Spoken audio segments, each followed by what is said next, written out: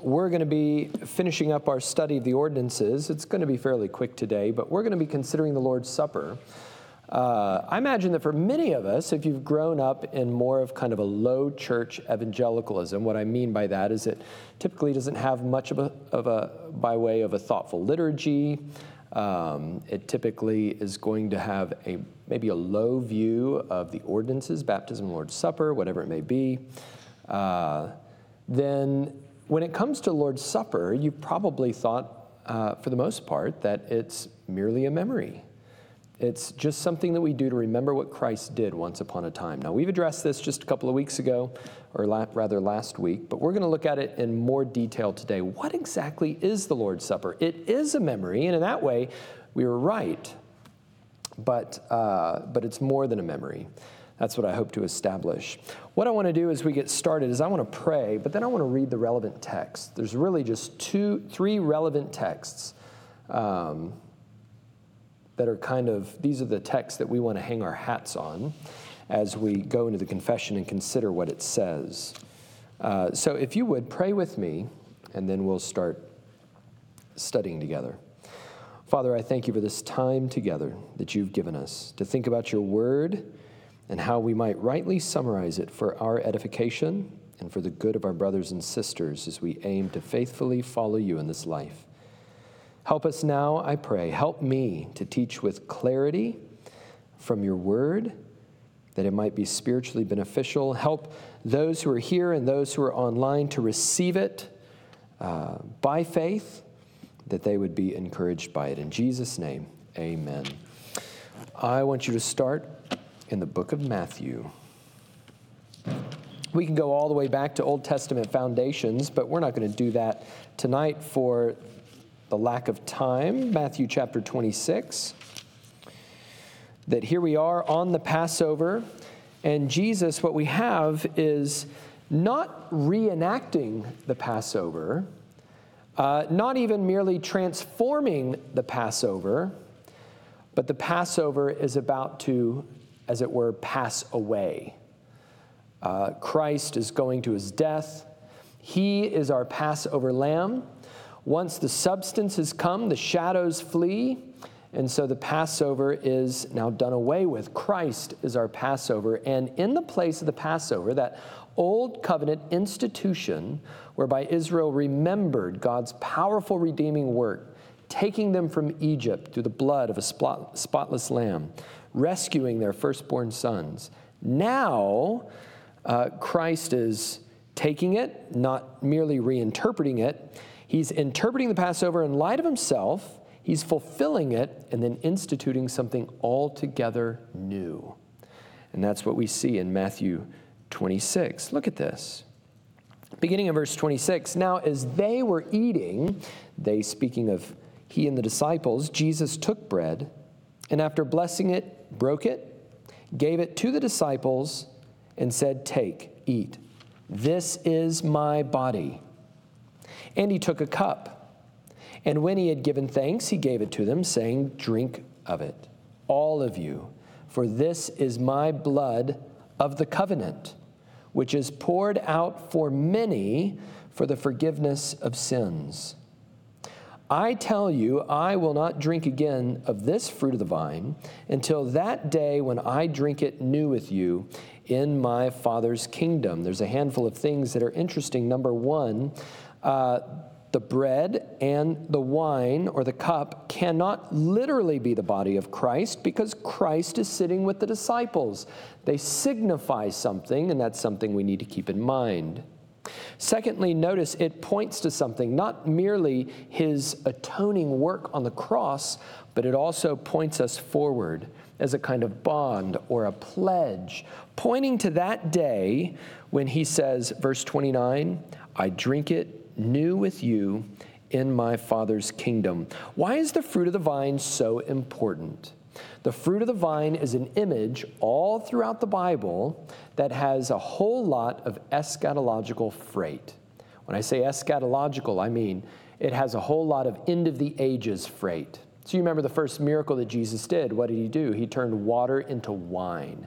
And in so doing, he is fulfilling, in a sense, the very promise that was established To Judah, as the oracle, as Israel spoke, the oracle over Judah.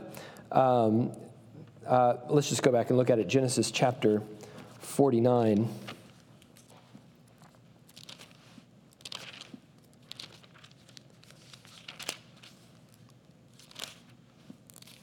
This is what he says.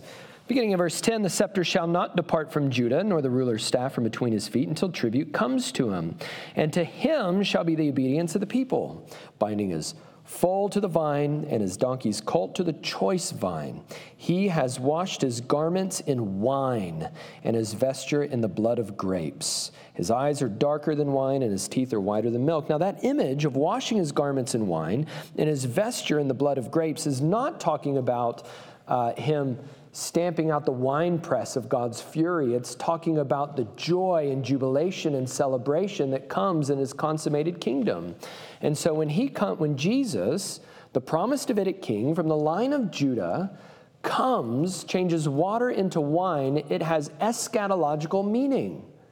That kingdom, which will be consummated at the end of the age, is being inaugurated in the person and the work of the Lord Jesus Christ. And the same imagery is here in Matthew 26. The fruit of the vine that he's referring to is the consummation of his kingdom. It's the jubilant joy and celebration that comes from all of the abundance of his kingdom. And he looks forward to that day when his kingdom is consummated. So Matthew 26 is a first key text. But then we have Matthew 26 repeated by the Apostle Paul, established on the basis of apostolic authority, not merely for the apostles on that Passover day, but for all churches everywhere. And we see that in 1 Corinthians chapter 11. Now, we're not going to read the entire chapter, though you could begin in verse 17 and go all the way to the end of the chapter, but we're just going to begin in verse 23. For I received from the Lord what I also delivered to you, that the Lord Jesus, on the night he was betrayed, took bread. And when he had given thanks, he broke it and said, "This is my body, which is for you. Do this in remembrance of me." And in the same way, he took the cup after supper, saying, "This is the new covenant in my blood. Do this as oft as you drink it in remembrance of me. For as often as you eat of this bread and drink of this cup, you proclaim the Lord's death until he comes." There in verse 26, Paul offers his interpretation. He echoes the Lord's words of drinking from the choice vine one day in his consummated kingdom. We look forward to doing so upon his return in the new creation. But he does add two phrases, repeats it twice, one phrase repeated twice here that we didn't read in Matthew 26. And on apostolic authority, he's delivering what the risen Lord gave to him through divine revelation, that is, that this is something that we do in perpetuity in remembrance of Christ. That until Christ comes again, we recall his work, both in his perfect life, especially on his atoning death on a cross, and of his here implied resurrection. A couple of notes. First of all, notice that the body is for us, but the blood is for the covenant. He doesn't say, "This is my body, which is for you. This is my blood, which is for you." He says, "This cup is the new covenant in my blood." And so it starts from the lesser to the greater. The body is for you. He became a man for us. He suffered and died for us. But all of the blessings and the benefits of salvation that would be available by way of the new covenant promises, Jeremiah 31 and otherwise, that is all purchased by the blood of Christ and now made available and applied by the Holy Spirit in the context of the new covenant. So his blood is for the covenant. The covenant is for the giving of all the blessings and benefits of salvation to those who become members of that covenant, namely God's elect. That's why it's called the covenant of grace. But there's something more still happening when we come to the Lord's Supper. It's not merely a remembrance, it is also a participation. We're participating in something. Go back one chapter to 1 Corinthians chapter 10. 1 Corinthians chapter 10. We're just kind of doing a flyover of key passages. We looked at Matthew 26, 1 Corinthians 11. Now we're in 1 Corinthians 10, beginning all the way up at the top, he says, I don't want you to be unaware, brothers, that our fathers were all under the cloud and passed through the sea. They were baptized into Moses in the cloud and in the sea, and they all ate the same spiritual food. They all drank the same spiritual drink, for they drank from the spiritual rock that followed them. Now, here's what's interesting. In one sense, he's talking about physical things to Israel in the wilderness, isn't he? What is the food that they ate that was provided to them by God? Well, it was manna from heaven, wasn't it? It was, in a sense, the bread of life to them. Not only that, but they were also given water to drink from a rock. But here he says that rock wasn't just in one place. That rock followed them because in reality, in eating these things by faith and all of the promises contained in them, as shadows and types of greater things to come, it says, the rock followed them, and the rock was Christ. So to say that they all ate of the same spiritual food is to say that they ate of Christ, in a sense, by faith. That they all drank from the same spiritual drink is that they drank and were nourished and strengthened by Christ by faith. All of that language down in verse 14 is meant to inform the way that we understand this language of participation. Verse 15, I speak to sensible people, judge for yourselves what I say. The cup of the blessing that we bless, is it not a participation, a fellowship, a koinonia in the blood of Christ? The bread that we break, is it not a koinonia, a participation, a fellowship in the body of Christ? Because there is one bread, we who are many are one body, for we all partake of the one bread. Verse 21, you cannot drink of the cup of the Lord and the cup of demons. You cannot partake of the table of the Lord and the table of demons. This language of participation, of fellowship in the body and blood of Christ, is painting an image that we are so spiritually united to the body and the blood of Christ, to the very person of Christ himself, though he is yet resurrected and ascended and exalted to the right hand of the Majesty on high, even now, we are, though separated by space, spiritually united through the Holy Spirit to Christ, such that we enjoy all of the blessings and the benefits of his life. We're going to see in just a minute, Colossians chapter 3, that when Christ, your life, appears, he is our life. And so what happens then when we come to the cup and to the loaf? The answer is that we participate in something. Something unique and special is happening. Something similar to what we see in verses 1 through 3. In our eating and drinking, we are strengthened. That by faith we feed on Christ as he meets with us and follows us and leads us and strengthens us for our time in the wilderness until he brings us into the promised land once and for all. All of this language, all of these pictures are meant to kind of inform the way that we're thinking about the Lord's Supper. And I fear that quite often this language is amiss in many churches that maybe casually pass the plate down the aisles and there's not careful fencing of the table and perhaps maybe even not careful teaching. All of us can grow. Our churches can grow and get better at this. And one way that the confession helps us do this is by summarizing what faithful Christians across the centuries, particularly within the Reformed tradition, have understood the Lord's Supper to mean. We're going to see a number of things in the chapter 30. We're going to see the case for the Lord's Supper positively stated and its institution and defining it, as well as how to observe it and its benefits. But we're also going to see it negatively defined. The chapter is polemical in a way. A polemic is a strong argument against something, and namely what they're doing is distinguishing their doctrine of the Lord's Supper over and against the Roman heresy of transubstantiation. And so that's going to be in our chapter tonight, that the Reformed or biblical doctrine of the Lord's Supper is going to help us shed light on the heresy of transubstantiation. And the heresy of transubstantiation then is going to help us appreciate the spiritual nature of the Lord's Supper as it's been instituted by Christ. If you look at your chapter on your sheet, we're going to look at 6 main things across 8 paragraphs. First of all, in paragraph 1, we're going to see the supper's institution. Then, in paragraph 2, we'll see the supper's definition. In paragraphs 3 and 4, we'll see the supper's observation. Then, in paragraphs 5 and 6, I ran out of TION words. We see the significance of the supper. In paragraph 7, the benefit of the supper. And in paragraph 8, the boundaries of the supper. Now, I'm going to lead us through this. I actually have to leave a little bit early today to go pick up my son. The elders are going to linger a little bit. Adam's going to lead in some Q&A. So I trust that'll be a profitable time. So I'm going to teach through the end of the chapter, and then I'm going to invite Adam to come up and lead the discussion. Okay? Let's consider paragraph 1, the institution of the supper. Look at that opening phrase. The supper of the Lord Jesus was instituted by him on the same night that he was betrayed. Think Matthew 26. We just looked at that.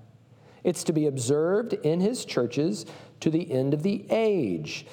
The Apostle Paul, 1 Corinthians 11, is delivering to us what the Lord Jesus delivered to him. So the Lord's Supper is instituted by the Lord Jesus. It's not a renewal or a transformation of the Passover meal. It is something altogether new, a new law posited in the context of a new covenant for all of his churches, that is, all of the visible manifestations of his kingdom in this world until he comes again at the end of the age. But then it goes on and it describes the many purposes of the supper. It says, as a perpetual remembrance and display of the sacrifice of himself and his death, it is given for the confirmation of the faith of believers and all the benefits of Christ's death, their spiritual nourishment and growth in him, and their further engagement in and to all the duties they owe him. The supper is to be a bond and pledge of their communion with Christ and each other. 6 things it outlines in the second part of this paragraph. It's first of all to remind us of what specifically? Of the death of Christ and of the new covenant that he's ratified by the shedding of his blood, of his own incarnation, of his bodily obedience to Christ or to his Father in our place, of his active obedience, that righteousness that's imputed to us by faith. All of that comes to mind when we come to the supper, but it's not only a remembrance, it's also a portrayal, a display of a sacrifice of himself. I would take, for instance, the second commandment to prohibit not only the making of any image of God, let's say, for instance, birds and creeping things on the ground. That's what we see in Romans chapter 1, that you end up making the creation into the image of the invisible Creator. But I would take that also to stretch as far as visible images of Christ. Now, that's a debate beyond our time today. I'll leave that for the Q&A with Adam. But just to say briefly, first of all, there is no physical description of the Lord Jesus Christ anywhere in the New Testament. And anytime we make visible representations of the Lord Jesus Christ, not only do we only consider him as we imagine him in his humiliation, rather than in his exaltation, which is where he is now, but that ends up shaping our imaginations in such a way that we do not now behold Christ as he is. It's a dangerous thing to do. We need to tread carefully. But Christ has not left us without a picture of himself. Though we have no physical description, he's given us something to look at to say, here's where you can see me. And the answer is at the Lord's Supper. Here's where you can see my body. Here's where you can see my shed blood and its benefits, beholding all of these things by faith. It's to portray the sacrifice of himself in his death. Not only that, it's for the confirmation of faith in believers. That is to say, when we come to the Lord's Supper and we partake of the elements, we are confirmed, reassured that we belong to Christ, and he strengthens our faith in this regard. Not only that, but he sanctifies us. He nourishes us. He helps us to grow in the same way that that we grow and are strengthened by eating good food and good meals in our own lives. So the same is true spiritually, that when the word and sacrament and prayer all come together, it nourishes us. It strengthens us and helps us grow. Not only that, but it compels us. It says here to their further engagement in and to all the duties we owe to God, that it commits us to things. What does it commit us to in particular? Well, as we just recently seen, above all, it commits us to love as Christ is loved, and specifically to love those who are in our churches and all those who have been purchased by the blood of Christ. Finally, it's a bond and a pledge of our communion with Christ. It's a promise, so to speak, a guarantee that one day we're going to give up this meal for a much better meal with jubilant joy and a new creation where no corrupt thing can be found. And so it anticipates, not just looking back at what Christ has done, but it looks forward to his coming and to our feasting with him.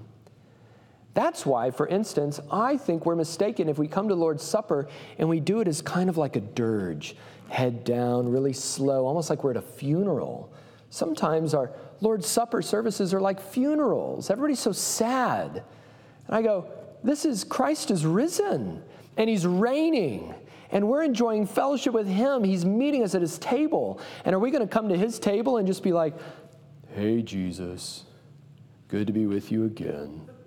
Right? It's a celebration. It's something that anticipates something even greater that he's promised to us, that we get to share in together.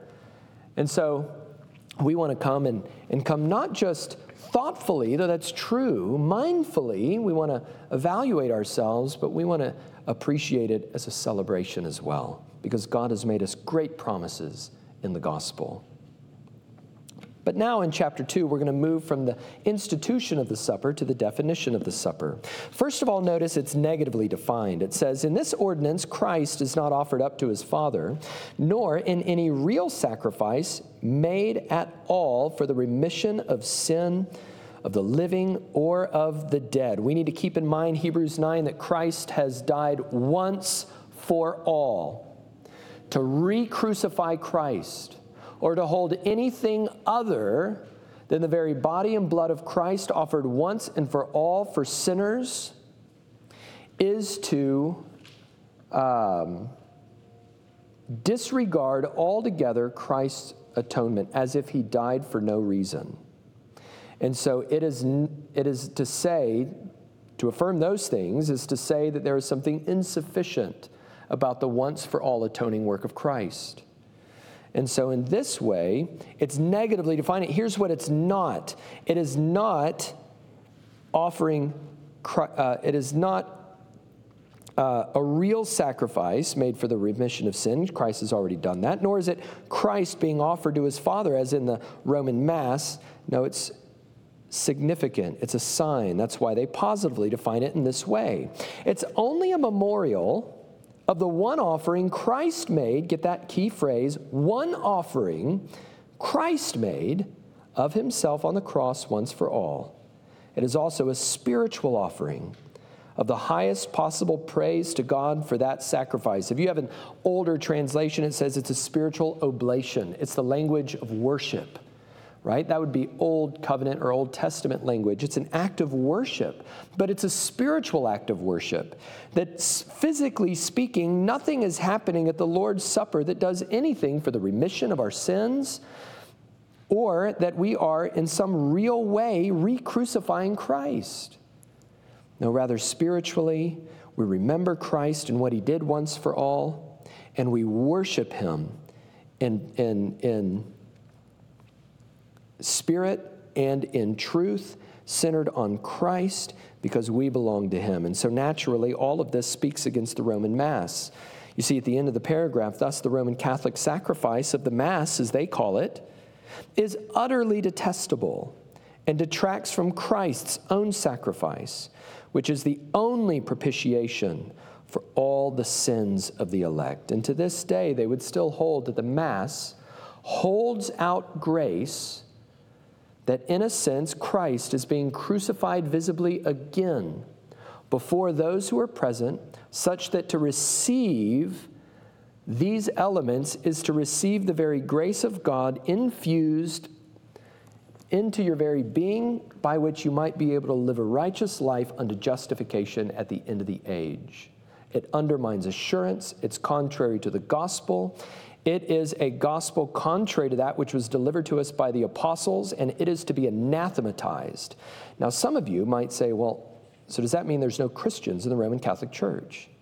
I would argue that the Lord knows all those who belong to him. And if they are Christians, born again, called by God, believing in the gospel, then they have believed a gospel that is contrary to the very one that is preached and figured in the Mass. They've done so contrary to the heresies therein. And so, are there Christians in the Roman Catholic Church? There very well might be. God knows. If they are, it's not because they were saved by the Mass. It's because their sins were forgiven once and for all in the context of a new covenant by faith alone in Christ through the true gospel being preached to them. So here it's polemical that what we see in the Lord's Supper, what we do, what we participate in is not what happens in the Roman church down the street. It's spiritual in nature. Here we see in paragraphs 3 and 4 now, then what do we do? What is the observation of the supper? What should that look like? It says, in this ordinance, the Lord Jesus has appointed his ministers to pray and to bless, just as Jesus did in Matthew 26, the elements of the bread and the wine, and in this way to set them apart from common to holy use. How does it go from just being bread and wine, or bread and the fruit of the vine, to being something that in that moment with the church gathered becomes something more than bread or wine? It's by the blessing and the consecration of those things. And in this way, set them apart from a common to a holy use. They are to take and break bread, take the cup, and give both to the communicants while also participating themselves. Two things that we see here: consecration, as we just noticed, as well as administration, and a few things stand out. First of all, they're to give the communicants both the bread and the cup, and this is contrary to the Roman church that gives only the bread, but the priests take the cup. No, both are to be given to all of Christ's people. Not only that, but the priest does not, or those who are administering it, do not enjoy any part of the supper separate from the whole body, as our Roman neighbors do. Rather, those who administrate it take it as one who is part of the whole body. And so it's rejecting, it's a big word, a sacerdotalism, that the grace of God is now given to his people in a mediated fashion through a priesthood. No, we're all priests unto God, and we all enjoy it together. Unmediated access to God through Christ. Secondly, notice its wrong observation in paragraph 4. Denying the cup to the people, as we just mentioned, as our Roman neighbors do, worshiping the elements, lifting them up, that is, carrying high the hosts, as they do in the Roman church, or carrying them around for adoration, or reserving them for some pretended religious use. They are all contrary to the nature of this ordinance and the institution of Christ. That is not what Christ has commanded us to do. It is the teachings and the commandments of men, Matthew 15:9, and it is to worship it in any way, to give it any kind of adoration that belongs to God alone, as if the person and the work and the very grace of God is found in that thing and not in God through Christ himself, is a violation of the second commandment, Exodus chapter 20, verses 4 to 5. And so this is a serious, serious issue. It has to do with nothing less than the true worship of the true God as he's instituted. Remember what we said and when we studied chapter 22 together? God doesn't merely care that he's worshiped. He also cares how he's worshiped. And because of that, he's not left us without instructions. And our job, insofar as we're able, with his help, is to hug those instructions in the scriptures as tightly as we can. That's what we just saw in Matthew 26 and in 1 Corinthians 11. But what's the significance of the supper? We see that now in paragraphs 5 and 6. We see, for instance, in paragraph 5, the elements are defined. The outward elements in this ordinance, properly set apart for use, ordained by Christ, have such a relationship to Christ crucified that they are sometimes called truly, though figuratively, by the names of the things they represent. That is, the body and the blood of Christ. However, in substance and nature, they still remain truly and only bread and wine as they were before. Notice a couple of things. First of all, it's spiritually significant. It is a physical sign towards spiritual realities in which we participate. And yet, through the consecration of the bread and the cup, those physical elements do not all of a sudden become spiritually transformed. They don't undergo a kind of molecular transformation to actually become the body and the blood of Christ. That would have been nonsensical to the disciples sitting with Christ at the Last Supper. Christ in the flesh, holding up his flesh and his blood. It's against common sense, which is what they just said earlier, what they'll say here in a little bit, rather. And so, though they remain physically unchanged, they are spiritually significant. Water is water until it's used in baptism, and then it becomes spiritually significant. Bread and the fruit of the vine is just bread and the fruit of the vine until it's consecrated according to the institution of Christ in a particular context for a particular people for spiritual use. Then it becomes spiritually significant. That's the point of paragraph 5. And then it's going to press on in paragraph 6 by adjourning us to avoid a certain false doctrine, which we've already begun to address. The doctrine, commonly called transubstantiation, teaches that the substance of the bread and the wine, that is, the breadness of the bread and the wineness of the wine, what makes those things, is changed into the substance of Christ's body and blood by the consecration of a priest or some other way. This doctrine is hostile not only to Scripture, but as I just mentioned, also to common sense and reason. The disciples would have never interpreted it that way. It destroys the nature of the ordinance, and it has been and is the cause of many kinds of superstitious and gross idolatries. Notice that defines transubstantiation, first of all, as the changing of the substance of the elements into the actual physical body and blood of Christ. Secondly, it's dangerous in these ways, namely that it gives rise to various kinds of superstitions and of gross idolatries. That is, it leads us into false worship and away from the true worship of the true God, putting our hope in something other than Christ as he is, where he is.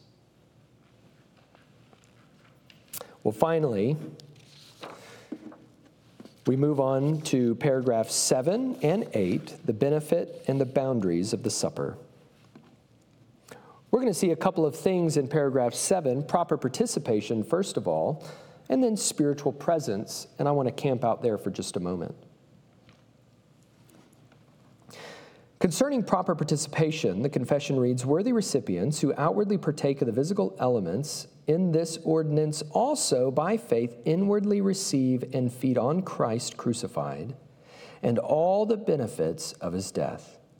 They do so really and truly, yet not physically and bodily, but spiritually. The body and the blood of Christ are not present bodily or physically in the ordinance, but spiritually to the faith of believers, just as the elements themselves are present to their outward senses." Consider a couple of things. Just go to Ephesians 1 with me. We can't spend a whole lot of time here, but just enough to move the furniture into the house. It might assist you in some further study on your own. Ephesians chapter 1, verse 3. "Blessed be the God and Father of our Lord Jesus Christ, who has blessed us in Christ with every spiritual blessing in the heavenly places." Well, why are the spiritual blessings in the heavenly places? Because that's where Christ is seated. And how are we blessed in Christ with every spiritual blessing in the heavenly places? Ephesians chapter 2, because we've been seated with Christ. See what it says here? God being rich in mercy, chapter 2, verse 4, because of the great love with which he loved us, even when we were dead in our trespasses, made us alive together. Notice he uses the language, not in Christ, not merely by Christ, but with Christ. By grace you have been saved, and raised us up with him, and seated us with him in the heavenly places in Christ Jesus. How is it that we who have not yet been raised have been raised? How is it that those of us who are sitting here at 102 Maple, seated in tan cushy chairs, are also simultaneously seated with Christ? And the answer is that we've been spiritually united to Christ. We're united to him. He is our life. That's Paul's point in Colossians chapter 3. Go to your right a little bit more. Colossians chapter 3. If then you have been raised with Christ, seek the things that are above, where Christ is, seated at the right hand of God. Sound familiar? That's what we just saw in Ephesians, isn't it? Christ is there. Set your minds on things that are above, not on things that are on earth. Why? Because the things that are above are immutable, unchanging, eternal. It's where Christ is, not the things that are on earth, which are transient and sinful and corrupted. For you have died. You who are still yet living have, spiritually speaking, died. And spiritually speaking, your life is hidden with Christ in God. There's a kind of life that you have in Christ that cannot be seen in the same way that your life physically on this earth can be seen. It is hidden in Christ. You're seated where he's seated, which is why it says, chapter 4, when Christ, who is your life, appears, then you also will appear with him in glory. Do you see how closely our life is tethered to the life of Christ? Our exaltation is connected to the exaltation of Christ. How closely we, to use a word that we just saw in 1 Corinthians 10, participate in him. Look at that chapter one more time, 1 Corinthians chapter 10. How is it then? What is one of the means of grace whereby God helps us to enjoy, to grow in, to experience, to be nourished by the blessings and the benefits that are associated with the life that we have in Christ, with those heavenly blessings that we enjoy in Christ that are ours in the heavenly places? How do heavenly blessings get communicated to us on earth across time and space in such a way that we enjoy them and grow in them and feed on Christ by faith? The cup of the blessing that we bless, is it not a koinonia, a participation, a fellowship in the blood of Christ? The bread that we break, is it not a participation in the body of Christ? Now understand what the Apostle Paul is saying. When he's talking about the body of Christ and the blood of Christ, he's not speaking theoretically. He is talking about the actual body of Christ and the actual blood of Christ, the very real blood that secured for us our redemption, and the body which has now been exalted to the right hand of majesty on high. He's not talking about a theoretical, invisible, bodiless Christ. He's talking about the risen, resurrected, exalted, and now reigning Christ. You participate in him. You've been seated with him.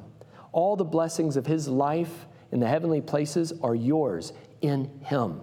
And when you come to the Lord's Supper, to enjoy this supper is to participate here on earth of those blessings that are true of you, that you possess in heaven in the risen, resurrected, and exalted Christ. This is what the confession is trying to summarize when it refers to spiritual presence, that Christ, through his Holy Spirit, manages in a mysterious way to bridge the gap between time and space and fellowship with his people, to dine with us, to feed us, and to strengthen us as his word accompanies his supper in the gathered church. What did he say? Where 2 or 3 of you are gathered, there I will be with you. Whenever the church gathers, I'm with you. Well, what is one of the ways that Christ is with us? It's at the supper where we participate in his body in a real way and in the benefits of his blood in a real way. Consider, this is a helpful little book that you might want to pick up, Richard Barcellos, The Lord's Supper as a Means of Grace, More Than a Memory. Really, really helpful. I just want to read something to you out of this. He says, redemption accomplished means blessings for those redeemed. Redemption benefits the redeemed in this life and the life to come, which is just say, the benefits of redemption are not just future, they're also present. The benefits of redemption through Christ's blood are brought to the souls of elect sinners. This is the work of the Holy Spirit. The benefits of Christ's blood and body, we just saw that in 1 Corinthians 10, are spiritual blessings, Ephesians 1:3, remember that? We've been blessed with every spiritual blessing in the heavenly places, brought to souls by the Spirit of Christ. Through the Lord's Supper, communion with Christ and the benefits of his blood and body take place. This communion is effected by the Holy Spirit, the bearer of blessings from the Father, because of the work of the Son.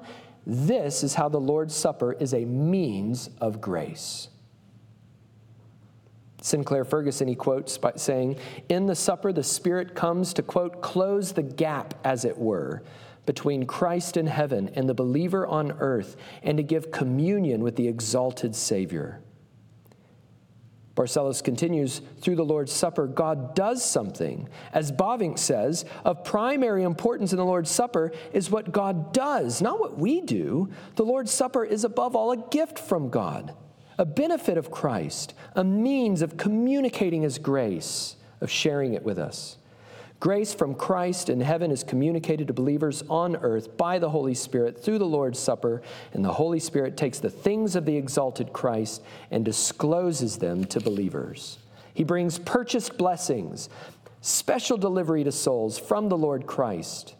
Ephesians 1:3 supplies us with the theological mechanics which are assumed by 1 Corinthians 10:6.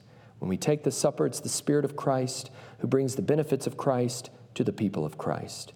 Praise God from whom all blessings flow. Praise Father, Son, and Holy Ghost. He's just summarizing what Calvin taught from Scripture centuries earlier. Here's what Calvin says concerning the spiritual presence of Christ's body in the supper. Just follow along with me. To summarize, he says, our souls are fed by the flesh and blood of Christ in the same way that bread and wine keep and sustain physical life. For the analogy of the sign applies only if souls find their nourishment in Christ, which cannot happen unless Christ truly grows into one with us and refreshes us by eating of his flesh and the drinking of his blood, that Christ would be our life. That's what he's saying, that Christ would be our life.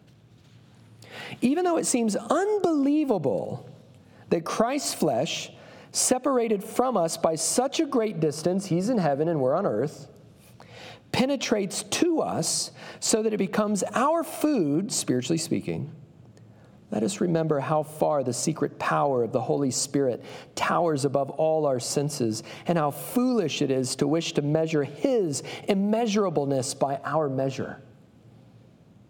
What then our mind does not comprehend, let faith conceive, that the Spirit truly unites things separated in space.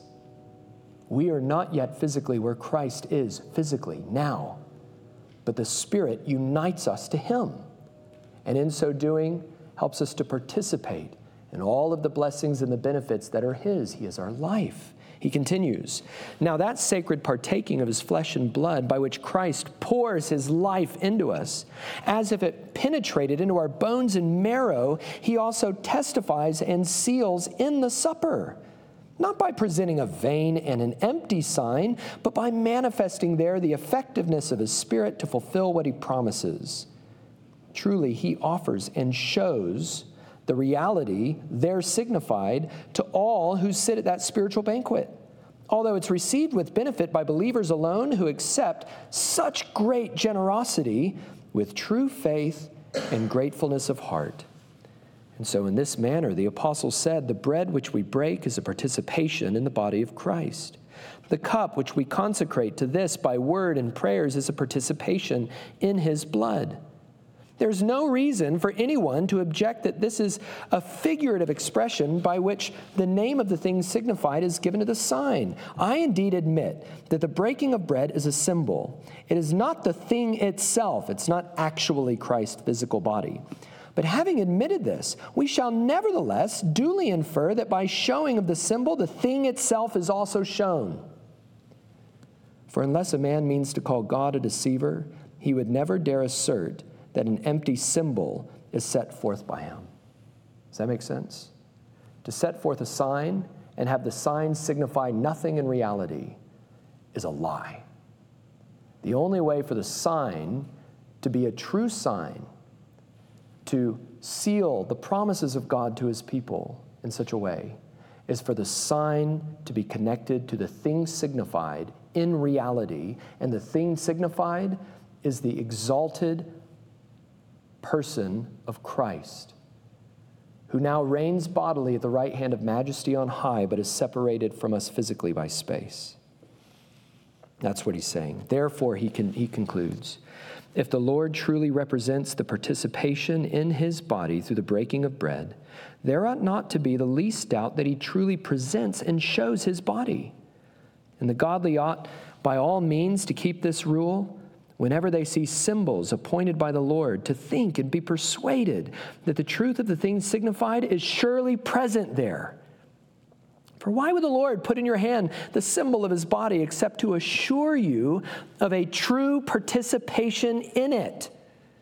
But if it is true that a visible sign is given us to seal the gift of the thing invisible, when we have received the symbol of the body, let us no less surely trust that the body itself is also given to us. He's saying that in the sign of the bread and the cup, though it's just a sign has to be tethered to the thing signified, such that when we see the sign, that is of the bread and of the fruit of the vine, then we are also, spiritually speaking, by faith, in a sense, seeing in a very real and true way the body and the blood of Christ risen and exalted for us, who is right now our life, with whom we are right now seated in the heavenly places, and in whom we now enjoy every spiritual blessing in the heavenly places. Does that make sense? In some ways, it doesn't. But then I think if all of the working of the Holy Spirit in uniting us to Christ makes sense, then we probably don't have it right. There's a sense in which there's an infinitude to the work of the Spirit in uniting us to Christ in heaven while we're yet on earth, so that we might enjoy all of the blessings and the benefits of Christ. That is mysterious. That's why it's often referred to as a mysterious communion. That is the Lord's Supper. Well, if that's true, if the Lord's Supper signifies ultimately a communion between us and Christ, whereby we participate in its benefits, then it only makes sense then that Christians alone can participate in the Lord's Supper. It's of no benefit to non-Christians. In fact, it may even be to their detriment, according to 1 Corinthians 11. And that's the point of the final paragraph. It addresses, first of all, unworthy partakers, and secondly, unholy partaking. And in both of these ways, we see the boundaries of the supper. All ignorant and ungodly people are unfit to enjoy communion with Christ and are thus unworthy of the Lord's table. As long as they remain in this condition, they cannot partake of these holy mysteries or be admitted to the Lord's table without committing a great sin against Christ, because it's presumptuous. All those who receive the supper unworthily are guilty, this is just quoting 1 Corinthians 11, of the body and the blood of the Lord, eating and drinking judgment on themselves. So they take at least one meaning of that phrase in 1 Corinthians 11 that we've already read. The eating and the drinking of judgment on yourselves is to so partake in the Lord's Supper as one who has not ultimately been brought by God to repent and believe in the gospel of Jesus Christ. It's to assure yourself that it's something that you're not. And that false assurance will take you all the way to Judgment Day, where the Lord Jesus Christ will look at you and you'll say, did I not take the Lord's Supper? And you'll say, I knew you not. That it blinded you to the reality of your need for the gospel. And so it is an ordinance for the church only. And as we've already talked about before, it's a sign of the church's authority by where we admit new members to enjoy the supper with us, and when necessary, due to ongoing unrepentant sin, excommunion unrepentant members, such that to be put out of the church is to have that symbolized by not eating with such a one, 1 Corinthians 5. We don't partake the Lord's Supper with them, because for them to do so, apart from repentance in Christ, that repentance unto life leading to salvation would be to eat and drink judgment. And so it is a loving thing to fence unrepentant sinners put out of the church from the Lord's Supper. It is for the good of their soul, that through sorrow they might be led to repentance, 2 Corinthians 2:2, and then be brought back into the church through the common suffrage of its members, that they may not be crushed by grief. And so we have the boundaries of the supper. Well, that's it. That was a whole lot. I hope that you were encouraged by it. I'm going to invite Adam to come up now. And I do, as he does, I want to give you a handful of things. As he's coming up, I want to read one thing to you, one thing that I think was especially helpful. Come on up, Adam. Just a way to conclude. Jonathan Landry Cruz wrote a little helpful book called What Happens When We Worship. Any aspiring man for elder ministry or otherwise, this is required reading in our church. From now on, they have to read it. It just came out about a year ago, but it's fantastic. This is what he says in the conclusion of a chapter called God Feasts with Us. This is what we get in the Lord's Supper, he writes. God sustaining our weak faith through our wilderness wandering. Think 1 Corinthians 10, 1 through 3. Sustaining us on our journey from here to the true promised land. It's like a bit of heaven come to earth, although really it's like earth has gone up to heaven. The point is this: in the communing aspect of worship, God strengthens our faith by giving us a taste of that future promise of eternal fellowship with Him. And what the Israelites longed for as they read passages like Isaiah 25, we get in the here and now. The Lord's Supper is literally a taste of a final feast in heaven, what Revelation calls the marriage supper of the Lamb, the guests of which are those who are truly blessed. So think of this the next time you come to the table. This is God's greatest sign to you that you belong to Him. We commune with God today in the Lord's Supper as a sure sign that we will commune with Him on that last day and for eternity. And in the story of worship that God is telling, He calls us, cleanses us, and consecrates us, all so that we would belong to Him. And then He gives us proof that we truly do. He invites us to sit down and have a meal with Him. Isn't that amazing? That the God of the universe, through the Holy Spirit, would feast with us, invite us together as a church to enjoy such a thing. Utterly remarkable.